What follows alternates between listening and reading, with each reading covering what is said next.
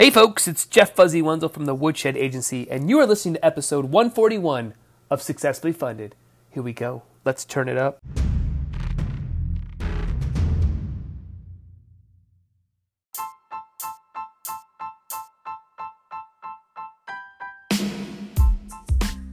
All right, folks, so what do we do over here at Successfully Funded? Well, I like to talk to project creators while they're in the middle of an active Kickstarter campaign, equity crowdfunding campaign, or Indiegogo campaign.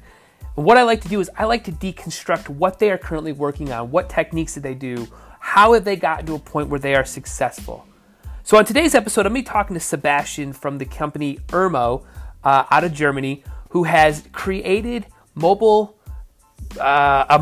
device that allows you to have urban travel, right? So you can, almost like a Segway, you stand on this thing and you can lean and balance and get anywhere you want to go. And then it also folds up. So it's very, very, very cool. And they've had an unbelievable campaign. So that conversation is going to be coming up in just a moment.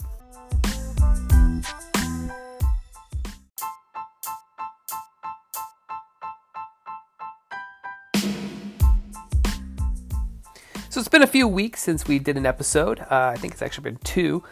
We are currently just ripping through October for 2018. And what is going on? Well, big news over here at Woodshed Agency is we are growing. We've added 5 new team members to help us fulfill some of the work that we have sold recently. We've got a lot of campaigns that are in motion and moving.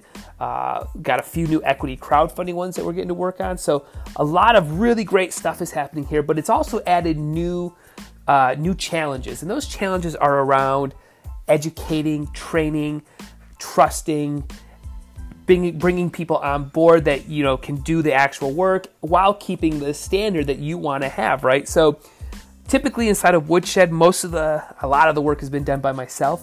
So there's a lot of plate spinning. So I'm really in this position right now of putting that workload on other people who can maybe focus on a little bit more. So instead of me doing 25 things, I'm doing, 15 things or 10 things. And people are really managing and maintaining the different departments that really have to be happening to make an agency like ours function. So that has been huge, huge news over here. So with that saying, if you want to, if you're interested in us working on a campaign, and that's why you're listening to this episode, make sure you reach out to us. Shoot me an email, jeff@woodshed.agency, or go over to the website, which is woodshed.agency, and shoot us a message.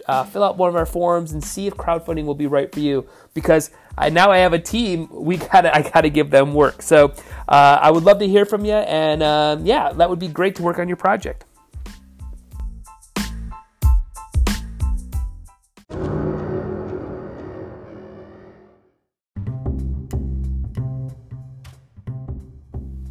Well, what's everybody doing for Halloween? Halloween is a few days away, and this brings up a time around my house here where the amount of candy intake that's getting ready to come into my house is going to be bananas. There are we have Halloween night for trick-or-treating. That's on the 31st. Then we have this weekend, the whole town, our whole downtown area has trick-or-treating, which my kids will get so much candy this weekend this alone will last them the whole year. Then on top of that, we have a trunk or treating tonight at the school where all the kids' cars or all the parents' cars are parked around, and we wear your costumes there. It's a lot of trick or treating, man. Do people realize the candy issues? This amount of candy, it's bonkers.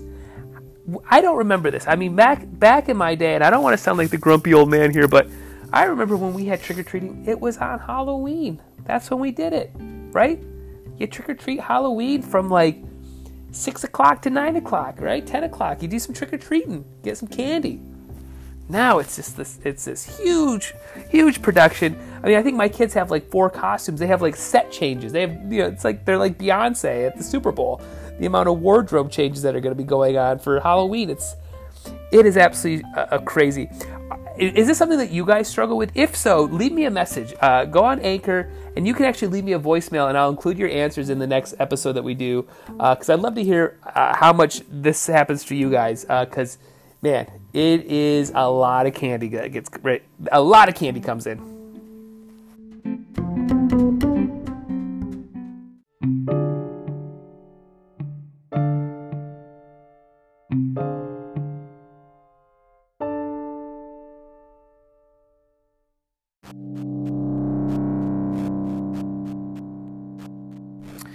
All right, let's actually move over to my interview with Sebastian here. So we're going to be chatting with Sebastian. We're going to be talking about Urmo. That's spelled URMO, which is an ultralight foldable urban electric vehicle.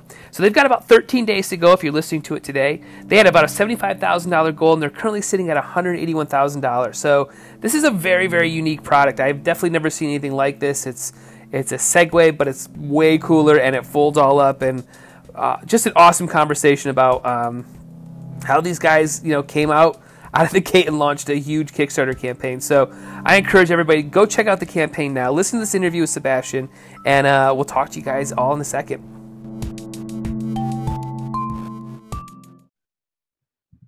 All right, Sebastian. So we've hit the red light. Hopefully you're ready to do a podcast episode here. Why don't you start off? Let's do a simple sound check. Why don't you tell my listeners what you had for breakfast this morning?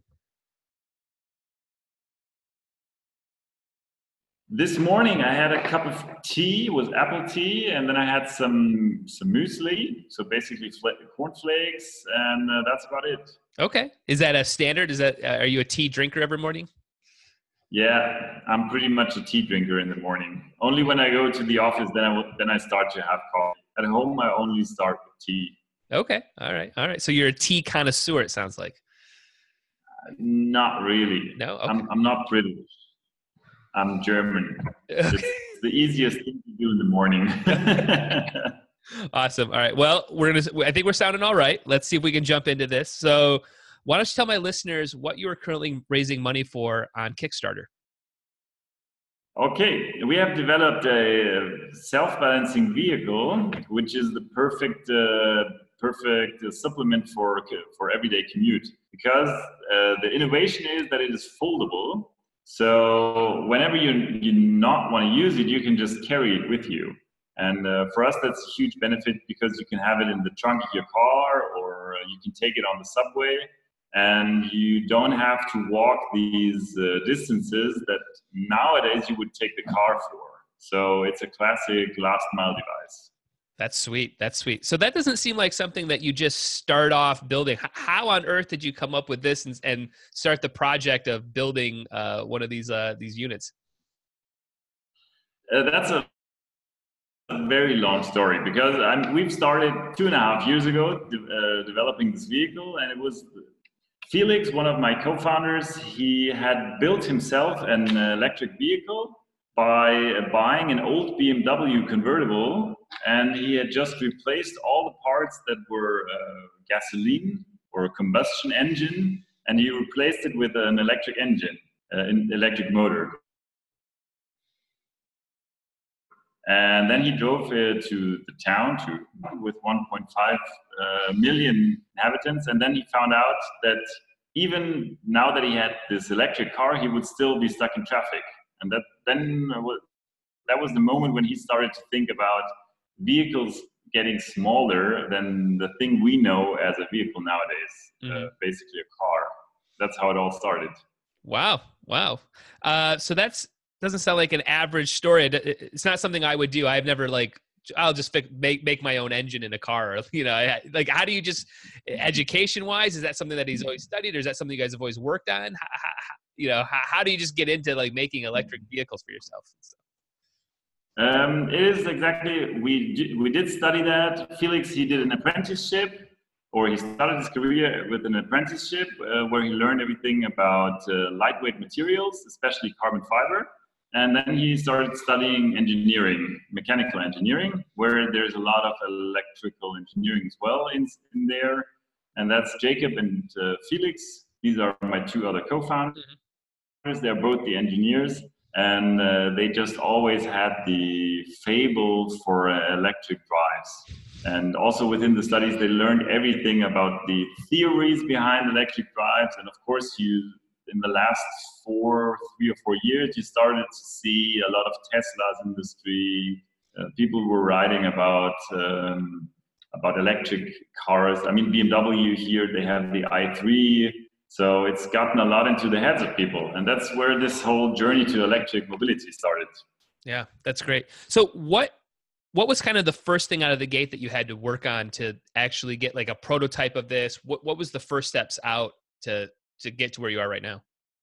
The first step was Felix vehicle could be, with no regard to technical ability to build something or physical what is possible, but just out of his mind how he would imagine a very light and foldable vehicle to look like, and what the basic technology would be behind that. And he quickly ended. I mean, he also thought about a little electric kick scooter or stuff like that, or like the bigger scooters or motorcycles even, but he very quickly came to this self-balancing vehicle, which from an engineering perspective is very, very intriguing to build, because it's very hard the steering is really hard to build, so there's a challenge in that. It's not just you snap an electric engine to a scooter and then you can just drive off, but it's really a challenge to start the development from scratch. Yeah. So this thing, so maybe you can walk me through a little bit. So it self-balances, and you can you can turn on it and stuff as you're standing on it? Yes, exactly. It's the self-balancing vehicle was invented by Segway. Mm-hmm. So it has two wheels on each side, and it balances itself back and forth. So when you stand on it, it's possible to just really stand on it. There's no need to always be in driving mode. You can stand still if you're at a traffic light, for example. And you accelerated it by just moving your body forward, or your body weight forwards. Then it starts to accelerate beneath you, and it brakes the exact opposite. You just have to lean backwards, and that's how it knows that it's supposed to stop. Because the vehicle, if you put it in easy words, the vehicle just tries to catch you all the time. It's just as if you were falling, and the vehicle beneath you just tries to follow you so you don't fall off. Wow. That's how it works. That's amazing. How so are these out in the wild right now? Are people using them currently? Are there some prototypes out there? We have prototypes of our vehicles, yes.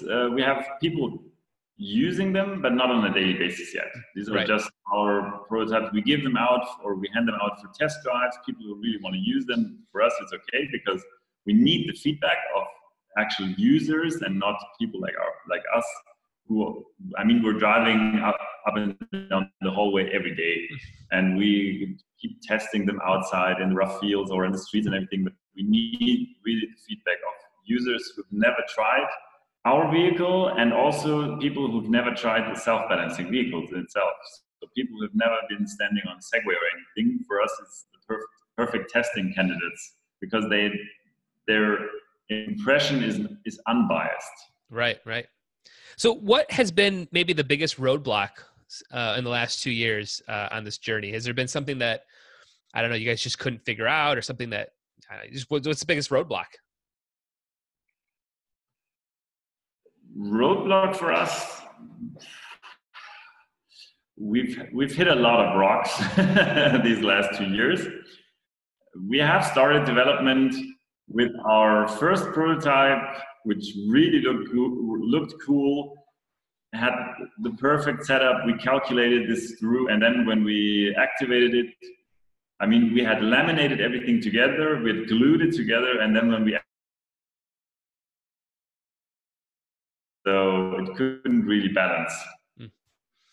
Then we started to recalculate everything, did everything new. But for us, I think the biggest step in the last 2 years was this crowdfunding campaign, because that was the first time that external customers would pay money, or would be willing to pay money for this product. We have been to a lot of conventions, trade fairs, shows, exhibitions, to present our vehicle, to talk to people, ask feedback, but never has anyone really bought one from us. So for us, that was really, or is really a very important step, as for us, this is the proof of market that the thing or the vehicle we're building is really for people to use, and people also see it like that. So they really want to use it. They want to have it in their everyday life. And is there a moment though that you guys had that really it all came together? I mean, was there a moment where you're like, it's all working clearly, and maybe it is the Kickstarter right now, but was there a moment maybe in the prototyping and phasing and all that stuff where you're like, it's working, it's doing its thing, you know? Yeah, we had this moment. We had, from a technical perspective, we had built like this prototype, which was in like an aluminum open frame with all our different electric parts. The designer make the package design for us. So not not the package itself, but the outside of the vehicle. Mm-hmm. And then this year in June, we started to build the first real pre-series prototype, which looks like the final product and which is also functional. And there was really the moment for the first time when we plugged it in and we charged it and then we activated it, and it really, this was the moment when it all came together. We saw that the lights were on, we stepped on it. I mean, it wasn't perfect back then, far from it, but we could step on it and it really did the thing that we expected it to do. But it drove off. Yeah, So that's great. That was Yeah. really a great moment for us. I'm sure. I'm sure after and as a like a project creator, as an entrepreneur, how do you fight through those ups and downs of, you know, bad days, bumps in the road, and then all of a sudden it's there? Like, how do you manage and maintain that sort of that roller coaster when you're working on a project like this? The good thing is that we have three people, so we can always balance each other out. Never has there been a day where all three of us were in the mood of, oh, this is the end, it's never going to work. There's always one who still believes in the vision and just keeps on fighting. So that's very important, that we can just support each other and just tell each other when we have a bad day that we're still going to continue and we're still going to work on, because it's going to work, or not only from a technical but also from a market perspective. And on the other side, it's really good when you have these moments when you're very enthused, and you can share your joy with the other founders. Sure. So I mean, now especially with the Kickstarter campaign, we have to look out for each other to bring ourselves a little bit back to the roots and not just take off. Mm-hmm. Because now it's going really good, and but still there was a lot of work. It's not like everything just fell into place automatically. So we also, from a positive, I mean, we celebrate and we also cheered, but still we know there's a lot of work in front of us, and it's not just done with like one. Right. Still a long way for us. Sure. So, you know, with a project like this, it seems like you're kind of going into this space of, and we're kind of seeing it right now with travel, right? With convenience, we got the Bird scooter thing that's going on here. That's been a big story here. I'm in Detroit. So, you know, everybody's riding these scooters and then just leaving them. And then you have the Segway, and we have, you know, we need to ride more bikes for climate change and all that sort of, like, everybody should be not in a car for every single thing. So are you guys feel like you're a part of that sort of movement? Is that something that's behind the scenes in terms of pushing this sort of idea and stuff, is to get people thinking about transportation differently?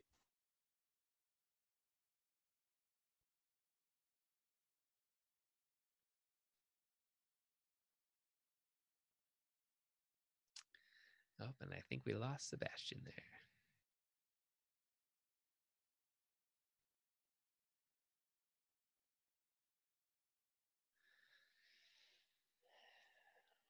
I don't know what's going on with Zoom, but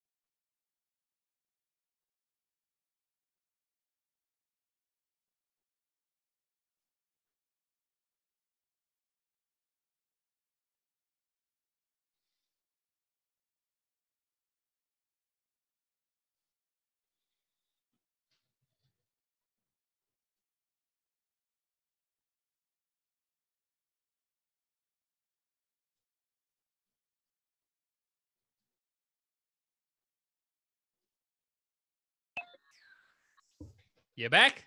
I'm back. I'm very sorry. No, it's all right. It's all right. No worries. That's all right. It'll be all I have to do is literally just clip that that part out, so it won't be a big edit.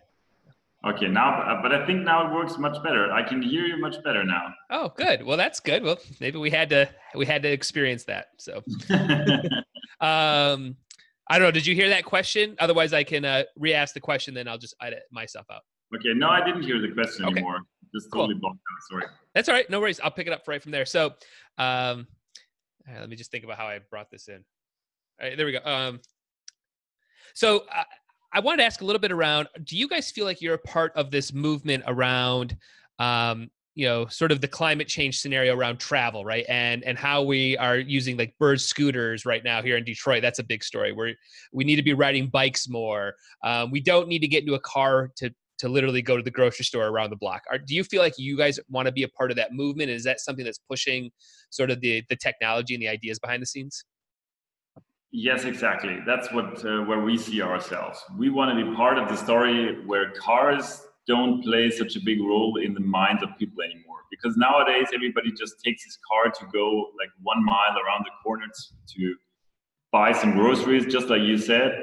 But it's not necessary. Also, people, when they think about going to their job in the morning, all they think about is taking their car. And there's a lot of reasons for that. Also because public transport, the nearest station is far away from their house a lot of times. And we see ourselves as being able to bridge these distances that people just don't like to walk and instead just take the car instead because they prefer the comfort over everything else. Even though everybody knows that taking the car is bad for the environment and everything, but still comfort is the top priority of everybody. And that's where we do see ourselves. Yeah. What do you think? This is a big topic around actually in my neighborhood and stuff because I live in a downtown. Everything's walking distance, literally everything. And yet we have 2 cars. I have 2 car payments, 2 car insurances. What is going to make people, in your guys' mind, what do you think is going to be that thing that tells people that you don't need to have cars a part of everything? Like, is it a government thing? Is it just people wanting it? Like, what do you see happening? Especially as I'm in the States, I'm in Detroit, I'm in Motor City, right? Like, it's all about cars here, no matter what. So I think we fight it a lot over here. It's the same thing actually in Munich, because Munich, we have BMW, we have Mini, we have Audi sitting right around here. So also it's Motor City and people love their cars. But in the future, I think the thing that makes people not want to use it anymore is just that not taking the car and taking the train instead, or taking all these micro mobility solutions, is that speed. Because you're gonna be faster through downtown Detroit with all these types of micro mobility vehicles like ours instead of your car. I mean, if you live somewhere in the countryside and you have to travel a distance of 20 or 30 miles, then there's hands down the best possibility to ride is a car still, and it's gonna be in the future as well. Right. But if you live in a downtown area where congestion and traffics are an everyday occurrence, then I think people will understand that in the future, it is the better way for them to travel with another mode of transportation. Right. And it's something that will come in natural when they start seeing that people with a scooter or with a self-balancing vehicle will just overtake them in traffic. Yeah. Do you think, like for you guys, when you talk marketing behind the scenes, do you have any like conversations around how to fight the stigma of it, right? Like there's the Segway stigma and that sort of stuff. Like, how do you guys talk about that internally of like what you're doing technology wise is out of this world amazing, but how do you bridge that next gap of like, yeah, but this has to still fit into people's daily lives? For us, that's the innovation that we bring with the lightweight and with the folding mechanism. Of course, it has a little bit the stigma of the Segway, but people, thanks for us, people don't see it as just another Segway replacement. They see the benefits, because the question has always been, why hasn't Segway been more successful? Because the product they had the idea behind the product was really good, actually, but there were a lot of downsides. It was very heavy, it was bulky, and it was way too expensive. I mean, you could buy a car for the price of a Segway. Right. And that's where we see that our product is superior over a Segway, and that's also why people don't start to compare it to a Segway. It's for us, it's more that people ask us in comparison to like a Bird or a Lime scooter, how do we compare there? How does an e-kick scooter compare to our vehicle? That's where people keep asking us. Yeah. But for us, the thing we say is that we have the light electric vehicle with the best user experience, because you can just take it with you. It's going to be yours. It's going to be there. It's going to be, you can rely on it, and you can just take it with you. That's the easiest way you can ensure that you have a safe journey with not safe in when thinking of security, but safe it's plannable. You know that how you're going to get to the train, you can take the train, you're not going to miss it, and in the end, there's going to be the vehicle, it's going to be there for you. It's not, you don't have to look for it, it's just going to be in your hand. Sure. And that's what we think will be the best argument for people. No, I totally get it. I mean, I think that's a great point you just made in terms of, I think one of the deterrents of, let's just say, walking, right? So like, well, it might be 35 minutes to walk there, and it's like, well, I still need to work. I can't just, and I deal with this every day. I have to pick up my kids. It's a 30-minute walk. This is not ridiculous. And I'm totally, but I have to still work, so it's like, I can take an hour of walking or just go pick them up, come back. So if I can cut that time down, yeah, I'd seriously go walk there. I don't need to do it. But I think that's those things. It's the convenience factor. And I think there's a bigger part of that too, that I keep hinting on of like, we don't need to be rushing as much, right? So like, if I can plan and be like, listen, I know it's 6 blocks away to the train station. This thing, I put this on, or I step on this, it takes me, whatever it is, 10 minutes, 15 minutes. Yeah. That's what you have to get to. And people have to start thinking that way a little bit. So, so for this sort of product, I mean, what have you guys envisioned as like the user base? Like how do you guys describe in terms of like a buyer persona?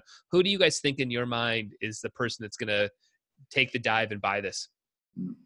Actually, for us, that's twofold. There's going to be 2 categories of people who are going to buy it. The one is the people that are going to have it in the trunk of their car and see it as an extension to their car. They don't need to drive downtown anymore. They just park further outside, and they can ride the last piece of their journey quicker on our vehicle. And that's perfect. It's very small. It can just fit in the trunk on the side. It's not going to be in your way.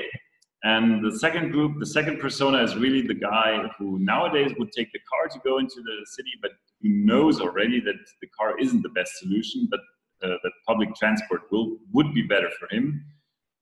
So we see us there as bridging his way from the station to his house and to the office. That's great. And nowadays he wouldn't do that because he has to walk or take a bike or anything, but for most people that really doesn't work out too much. And even though, we all know that walking would be the best exercise for everybody.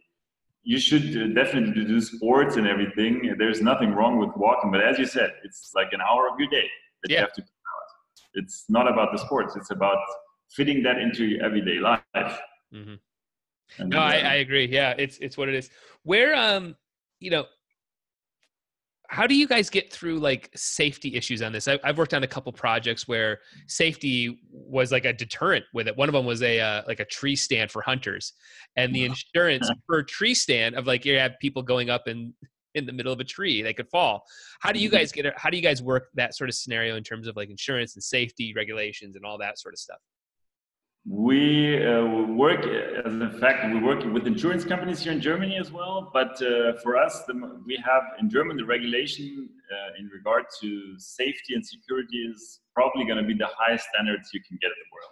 Because in Germany, the vehicle itself won't be just allowed or approved for the street. You have to make sure that it fits in sort of, for example, brake performance. You need to have certain brake performance. You need to be able to ensure that if the system shuts down, you can still brake or come to a complete stop without falling down, stuff like that. And that's everything we do somehow relates to safety. Because of course, riding is the thing we sell, but it's easy to develop. A vehicle that just drives is really not a challenge, but a vehicle that drives safely, that's the real, where it comes to a real challenge. And that's, we develop a lot of, not products, a lot of steps only to match this safety standards, which we definitely need to fulfill and also want to, because we don't want to see people fall off these things. We don't want to see, for example, batteries burning. A lot of these China hoverboards, the batteries started to burn, and that's something we really don't want. And that doesn't also, I mean, somehow the word German engineering means something, and we're looking forward to fulfilling this promise also. Yeah. That's great. Yeah, it's awesome. Well, let's move away from insurance talk, because I don't know how exciting that is for everybody in the world. But but let's talk about the actual Kickstarter campaign. So, so we're talking. You've got about 16 days to go while we're talking right now. So when I put this out, it'll probably be 14 or 13 days to go. And I'm looking at US dollars, but you had about a $75,000 goal, give or take, and you guys are currently sitting at over 181,000. So that's a ton of money, number one, but also you had 159 backers, which is great. 159 people that, as of right now, who have taken the plunge and pre-ordered this thing. What did you do to kind of get ready for the Kickstarter? I mean, what was sort of the strategy behind the scenes? What were you planning on doing? And what do you think the success is from on this thing right now? We have started to work on this Kickstarter campaign. I mean, really focused work was probably 4 months before that, 4.5 months before that. And we really had our go-to market or go-to Kickstarter strategy. We talked to a lot of people with successful campaigns, asked them about their experience, what they did, or how they achieved their success. And also we looked at a lot of campaigns who didn't achieve their goals or failed, or after the campaign was finished, didn't fulfill, because we wanted to know what could go wrong, or also what people are expecting, because we've never started a Kickstarter campaign before. We didn't know what was upon us. So we really had a very definite plan, and we followed through. And for us, since we already started development 2.5 years ago, we already started to build up a fan base, or people who supported us, who followed our development. And at the end, I mean, what we didn't do is we didn't go to like a big marketing agency who promised us, the world, and then they wanted a 30% cut of our sales, because for us, that didn't make sense.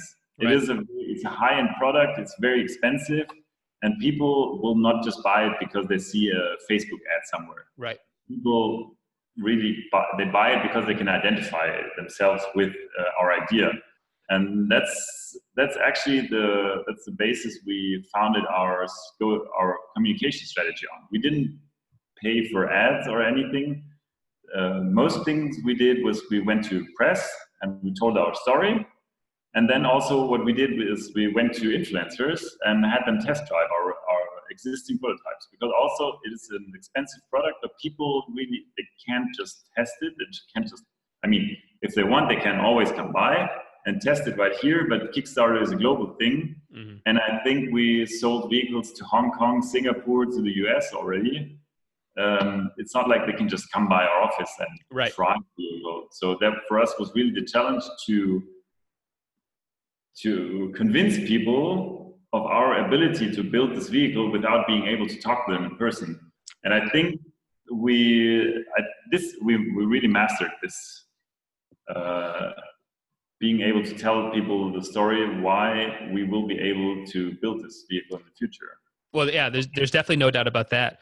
Was there any metrics you were looking for before you actually hit the launch button? Was there like, hey, we want to have X amount of influencers or this many email addresses? Was there any metrics internally that you were trying to hit?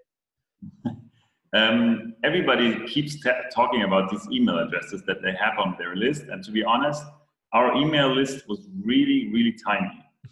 Everybody would be laughing. I think it was beneath 1,000. It was maybe 800 or 900 people on the list. that everybody just keeps talking about. But in the end, these people the conversion rate from our list was really bad. Mm-hmm. So that's also why we didn't focus on building up this list, because you don't know who's going to sign up to your list or where you get the contact from. It's just somebody who may or may not have seen a picture of your vehicle and has no idea what he's signing up to. So for us, it was really important to have the direct contact to people. So for us, it was more of, I mean, if you say the influencers, we had picked out the influencers from the very special field of urban micromobility. They didn't have millions of followers. They had maybe 1,000 or 2,000 followers following their YouTube channels, but these are exactly the people that we wanted to address. Right. And that was exactly the thing that worked out at the end, because people saw the video somewhere and just hit the buy button within 30 seconds. They didn't even think about it twice. It was really crazy for us to see. That is interesting. That's very intriguing. And for these influencers, was there something that you were offering them, or they just wanted to be a part of it? Was there relationships that you were building prior to? How did you go after, like, again, because, there's so many influencers. How did you even think that their audience was real? That sort of stuff. We've ran into that sometimes too, where we paid $100 to some influencer and their audience was all bots. It's like, that sucks. I would never pay $100 for an influencer. Either I pay them real money to make sure that it's a real offer, or I don't pay at all. Because for us, we thoroughly checked out these influencers. We checked the relation they had to their followers, if they interact with them, not only if they get a lot of comments, but also if they, for example, answer on these comments. If there's a dialogue going on. Right. Because that for us was really important. And also, okay, somebody's just coming in, sorry. What was the question again? Just about kind of gauging the influencers and okay, how we did that. Yeah, we had, for some influencers, we had indirect contacts where we knew somebody who knew them personally, so we could just present ourselves and our vehicle to them. And for some, we just wrote them. And to be honest, we paid them. For some, we paid but for the production cost.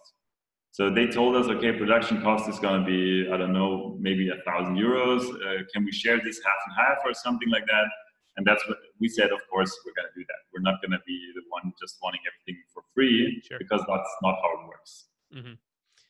And how about in terms of how did you guys come up with a goal and stuff? I mean, it feels like a product like this, your goal could have been $2 million. I mean, you know what I mean? It could have been, but how did you determine minimum viability and this is the number we want to hit?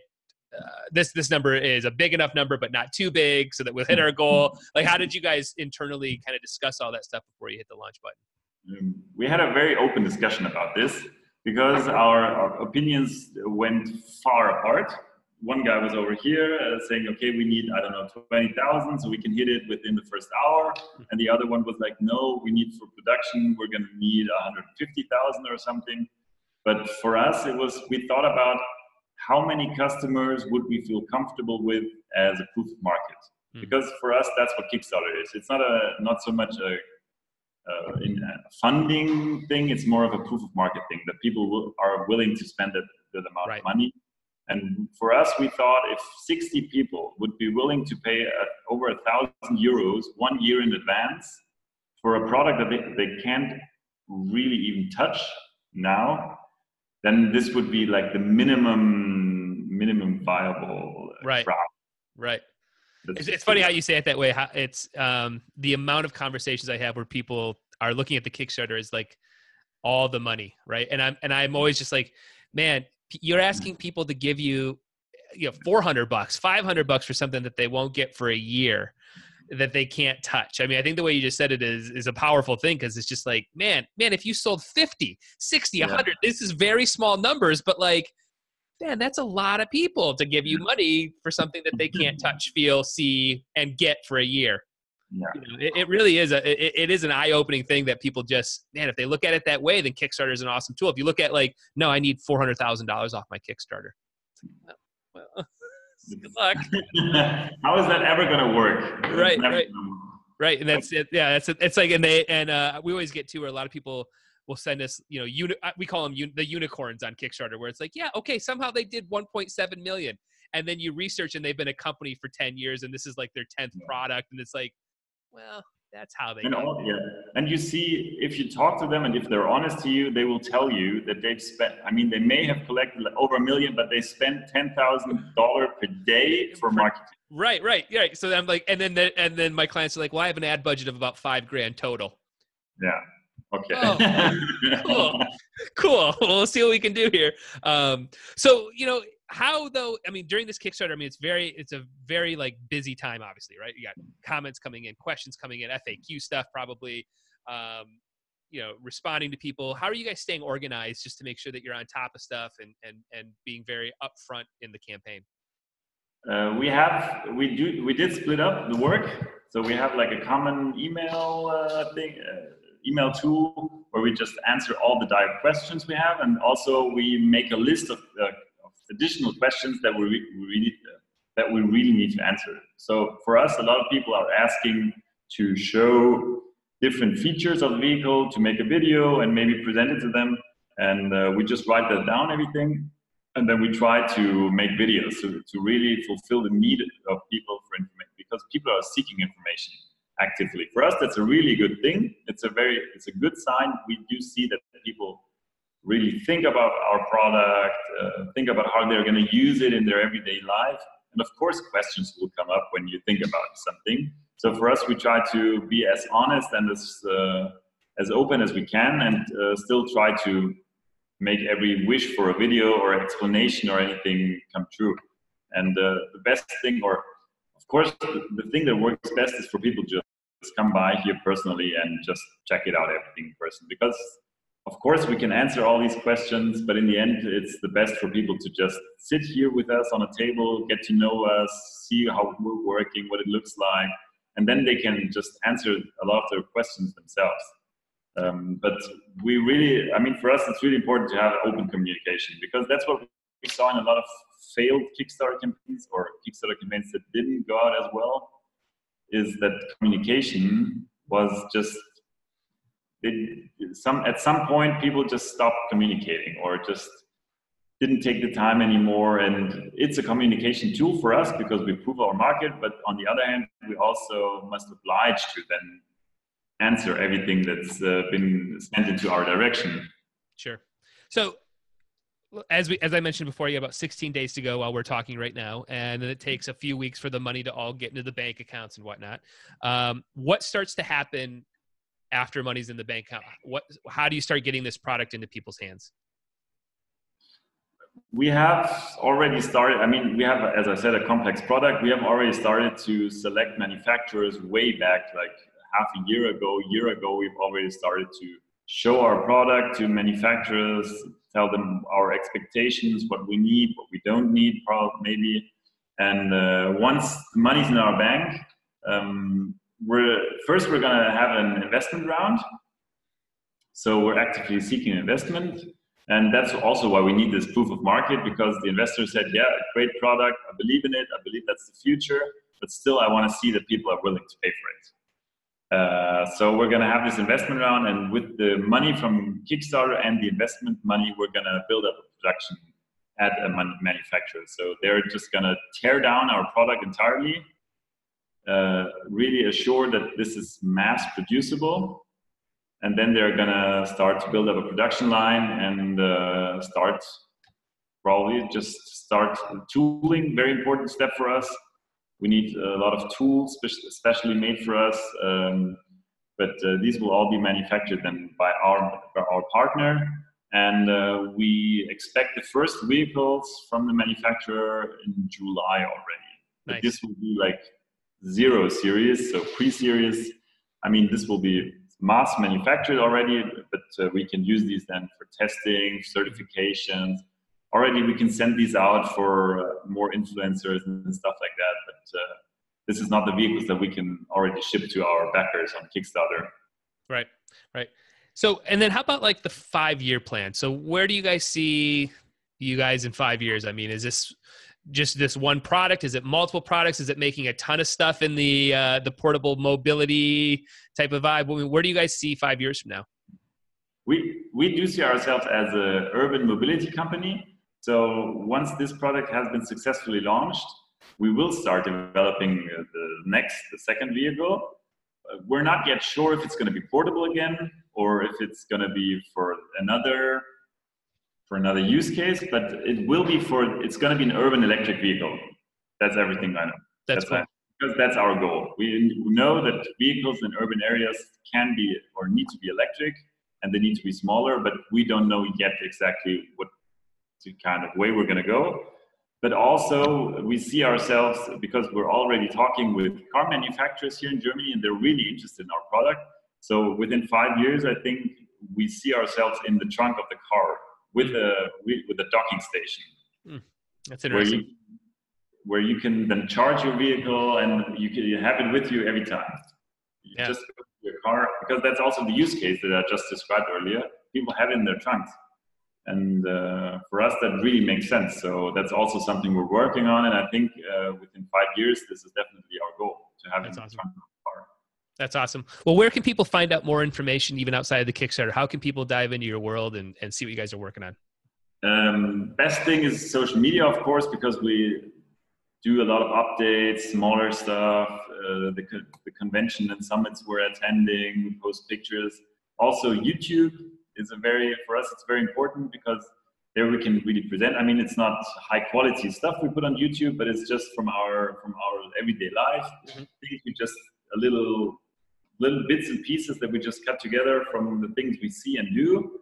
So YouTube, and of course on our website, we have a news update section. But to be honest, social media is for us is the most important tool, because also that's the dialogue. People can send us questions, can ask us, they can comment, and we can comment back and send them the things they need or they want to see.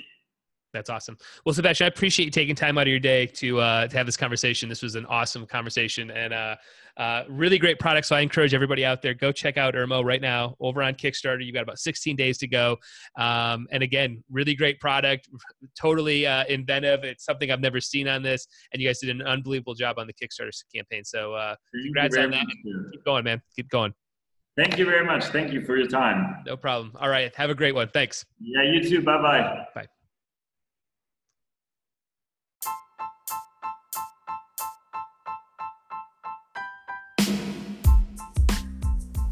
All right, how about that conversation? I told you it was an awesome one. Sebastian, again, thank you so much for taking some time out of your day to have a conversation with me and my listeners. It was truly awesome, and I wish you guys a lot of luck on delivering this product to your backers, and it looks awesome. So really, really amazing design and great job on your campaign. All right, so let's go ahead and listen to some Sugar People. We haven't done that in a little while, so let's go see if I can't find a song over on Spotify. I'm going to have another episode coming up probably early next week, so stay tuned for that. And make sure you reach out to us. Follow us on social media. You can type in Woodshed Agency into all the major platforms. Subscribe, follow, and share along, and tell your friends and family about us. And if you are thinking about launching a product, don't hesitate to send us a message, and we'd love to chat with you. Okay, everybody, let's go listen to some music. Talk to you all later.